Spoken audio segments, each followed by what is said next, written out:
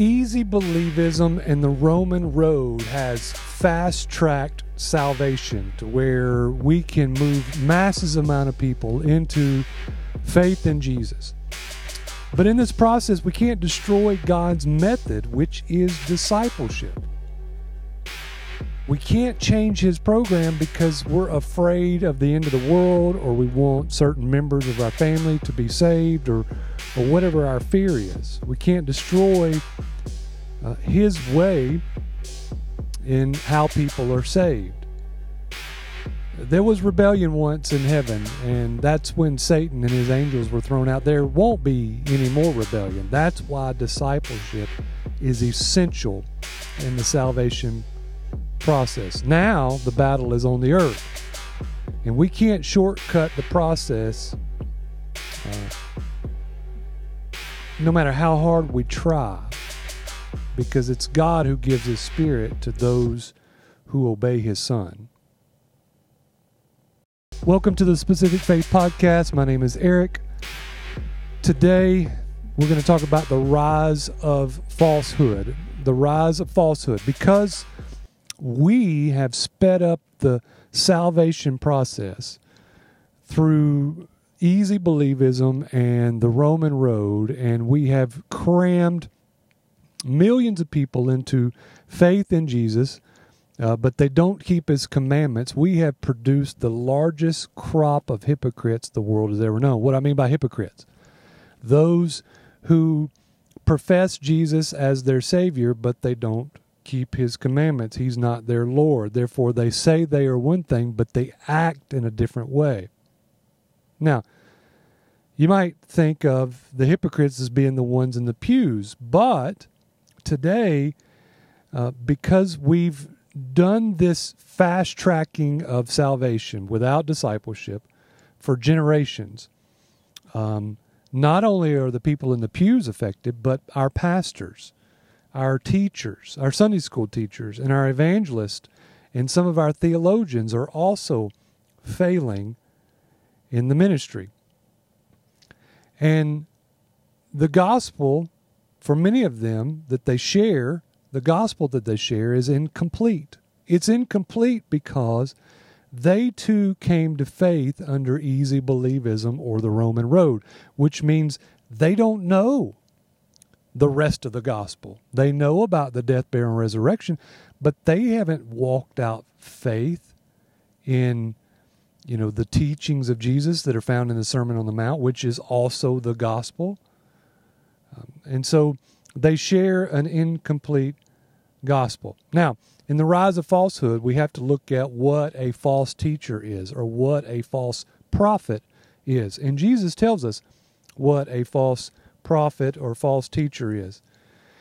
He says in Matthew chapter 7, he says, "Beware of false prophets who come to you in sheep's clothing, but inwardly they are ravenous wolves." And he says, "You will know them by their fruit." Now, that imagery is all that we need to know about who false prophets or false teachers are. Okay? He says that they will come to you in sheep's clothing. All right? I think that's very interesting because, let me translate this. They will come to you in the name of Christ. They will come to you as a Christian. They're not going to show up and say, "Hey, I work for the devil." All right? If they did, you would immediately throw them out, right? We would know that they were a wolf. But because they come to you in sheep's clothing, it's more difficult to determine who these people are. But they're going to come to you in sheep's clothing. And I happen to believe that the sheep's clothing is belief in the death, burial, and resurrection of Jesus Christ, belief in the Bible, belief in the virgin birth, belief in God creating the world. I happen to believe that can be a sheep's clothing, because what better way to sneak into a church than belief in all the essentials, right? What better way to come into a church unnoticed? Think about a sheep and a wolf in sheep's clothing. They come in unnoticed because they're clothed in sheep's clothing. And so they're not going to show up and say, hey, look at me, I'm a false teacher. All right? They're going to share the truth with you. In fact, they're probably going to share 95% of their doctrine will be truth and true.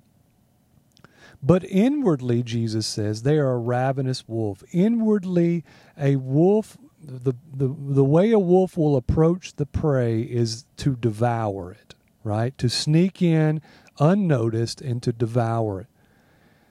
And that's the way false teachers, false prophets come into the church, and they use the people for their gain, for their propelling them to the next step in ministry, to take their money, to use their congregation as an influential step to the next level. All right? And they're going to come to you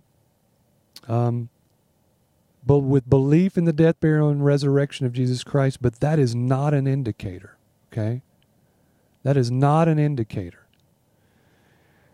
Jesus says that you will know them by their fruit. You will know them by their fruit. It's not their statement of faith that you have to look out for, okay? They probably will have that right. It's what they do that will be the indicator. That's what he means by you will know them by their fruit. If you just stick around for a little while, you will see their fruit. Do they begin to be frustrated with congregation members and lash out to them, against them? Do they become sexually immoral? Do they steal from the church? Do they rob the church through various different means? Do they over time begin to manipulate people? These are the indicators of a false teacher or a false prophet. You will know them by their fruit.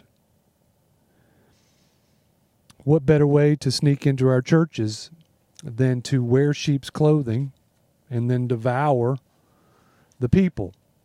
In the book, The Gospel According to Barabbas, I write a section about the rise of falsehood. And all this that I've just described to you is very possible to us because false teachers and false prophets can come in without resistance among many of our churches. And here's what I write, that this pattern plagues our nation and local churches today with the rise of attractive, educated, witty, successful preachers, authors, and singers and theologians who lead large blocks of people astray with every wind of doctrine. They prey on the unknowing, the gullible, and the biblically illiterate group of people that are in our congregations. Now, what makes that possible? Easy believism, right? You don't know the specifics of the gospel. You don't know the specifics of his teaching, and so you don't know when the teacher begins to lead you astray a little bit. If he shares with you 95% truth, you don't know about that last 5%. Now, I give this example. Where I live, it's about to be deer season, and I take my children out to shoot a rifle. Well, at 50 yards, we shoot at the target, and let's say that at 50 yards, the bullet hits about an inch to the right of the target at 50 yards. Now, if you shoot that bullet at a deer 400 yards, you can miss the entire deer because it's off by 1 inch at 50 yards. You think, well, that's really no big deal. Well, it is, because when you get ready to pull the trigger at a deer at 400 yards, you're going to miss the whole deer. That's why it's essential to know the specifics, okay? It's essential to know the specifics. But these false teachers will amass a group of people with their charisma, with their attractiveness, with their wittiness, and even sometimes with their wisdom. They have a lot of wisdom in some of the things that they say. But when they fall, when these false teachers and false prophets fall, it is devastating to the people. It's devastating because they love their pastor. They've come to know things through their pastor. They've followed them for such a long time, and then now that they've fallen either privately or publicly, it's absolutely devastating to people. And when this happens time and time and time again, people grow weary of listening to anybody. And this is the way that the people were in Jesus' day, where the teachers were hypocrites, and Jesus said they were sheep without a shepherd, and he had compassion on them. And today people's hearts grow dull, and they've lost trust in their church, their pastors, and you know, that sadly we continue the same progress, the same way of doing things. And for this reason, a lot of people have stopped attending church because they've been burned by so many pastors or evangelists who have, gained their trust with some truth and very likable people, and yet they begin to stumble, and then people lose their trust in them. But I want you to keep this in mind. God didn't choose good-looking, educated, witty preachers to share his message. He used fishermen and tax collectors. And remember, his own son was a carpenter. And the apostle that he used the most, which was Paul, was a theologian, but he had to put all that away and start making tents. And so we need to look for the regular people who walk by faith in the teachings of Jesus, and they may not speak well. They may not have the charisma, but do they walk by faith in the teachings of Jesus? Can they articulate the mystery of the gospel, and do they tell us the truth in love? That is who we should look for. The New Testament warns us repeatedly of how to identify false teachers and false prophets, false doctrines, and even sensationalism, which we have that today, where people will use strong emotional appeals to get their point across. The New Testament's struggled with that also. The book of Galatians is a group of people who started out in faith, and then people came in and used the scriptures to lead them back into the law. That's why the book of Galatians was written. Paul was making an appeal to them. He says that if they teach any other gospel, let them be accursed than the one that he taught them. The book of Jude is an important book. You should read that book. It has an indicator of how to identify false prophets and teachers. 2 Timothy is also a good one, so is Titus. Read all four of those books. They dealt with the same thing that we deal with today. No one would listen to a false teacher if they were not 95% true. However, because our churches are biblically illiterate,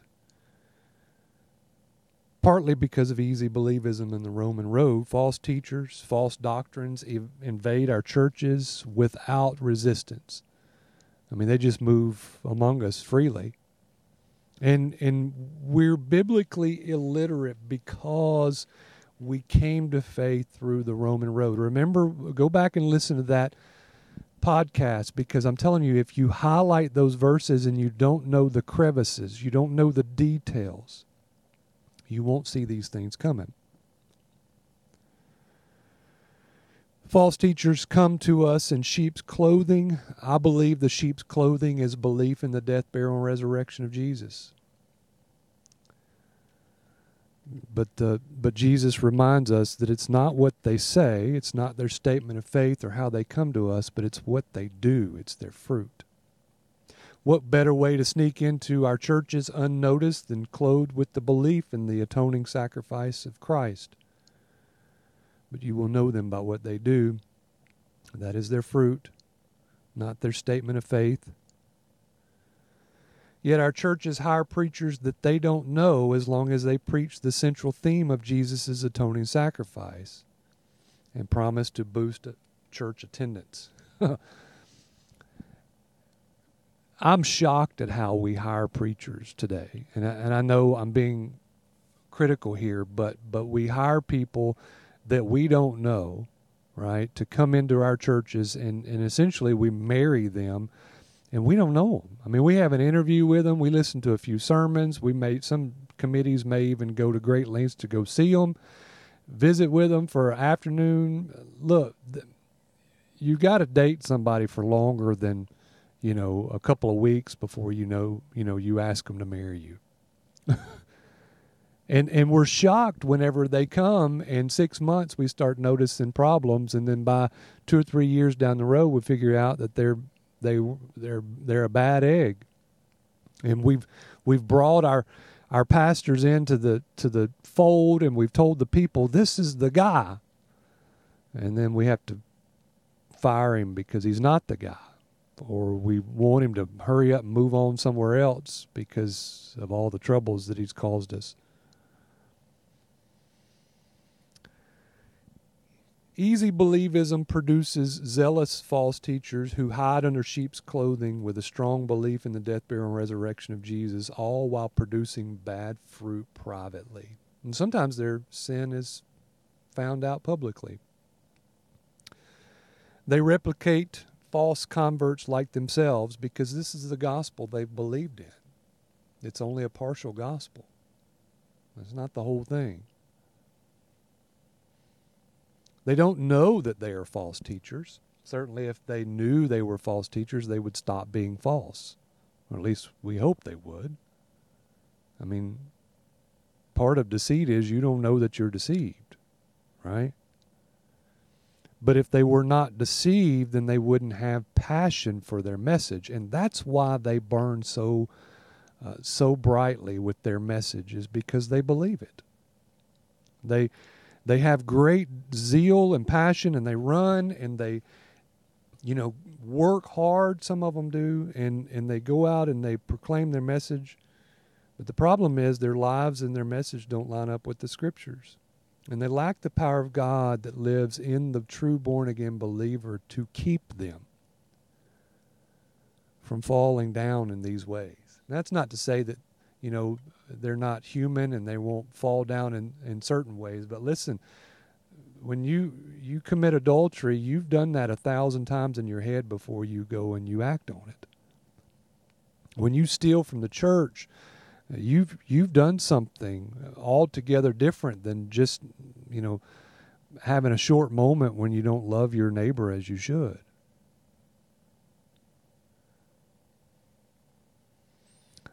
These false teachers, false prophets, believe that they have something to say. And so they put themselves into the ministry and they go out and they say it with a lot of zeal and passion. And they believe that everyone else struggles with the same sins that they do.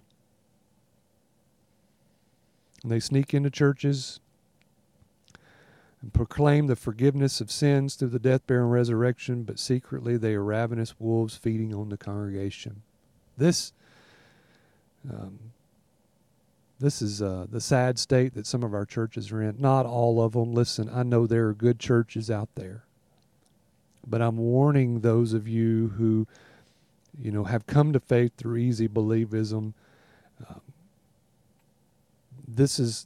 You are a hotbed for easy believism pastors to come in because you don't know the specifics. You don't know the details. You should know. That's why discipleship is so important. As a result, the gospel and its followers in these churches are diluted down and trampled underfoot by men because they have become useless in preserving the world around them. We are the salt of the earth, Jesus tells us.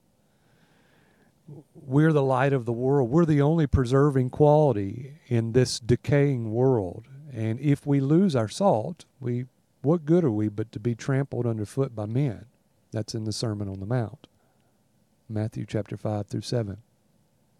He gives us that imagery because we must walk out these things and be salt and light. And now what we're seeing is that the gospel in the hands of people, because it's a partial gospel, but because it's in the hands of people who are not salt and not light, it's being trampled underfoot by men. The world is dismissing it as useless. It has no power. I tell you these things also because I want you to be aware of falsehood that is on the rise. If you are a victim of easy believism, there is nothing better for you to do than to go to the Sermon on the Mount. Read the Sermon on the Mount. Read the Scriptures. Read all of them. Read these books of Galatians and 2 Timothy and Jude and realize these things are still alive and well today. And know that in John chapter 10, Jesus says that my sheep will hear my voice. And they will follow me, but a false teacher they won't follow.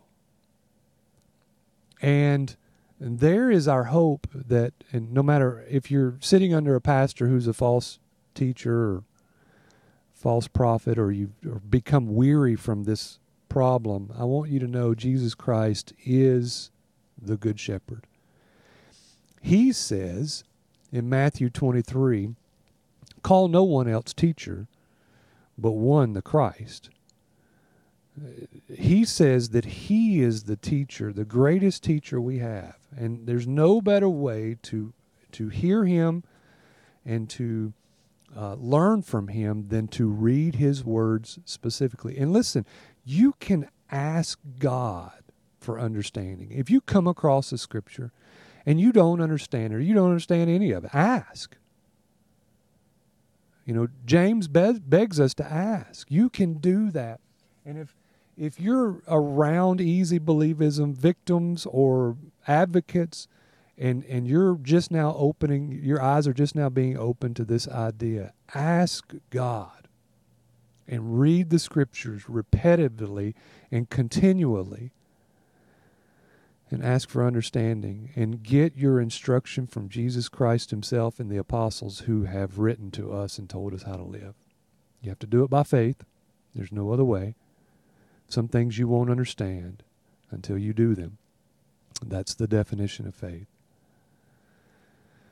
Until next time, walk by faith in the teachings of Jesus. Continue to read the Scriptures and be encouraged.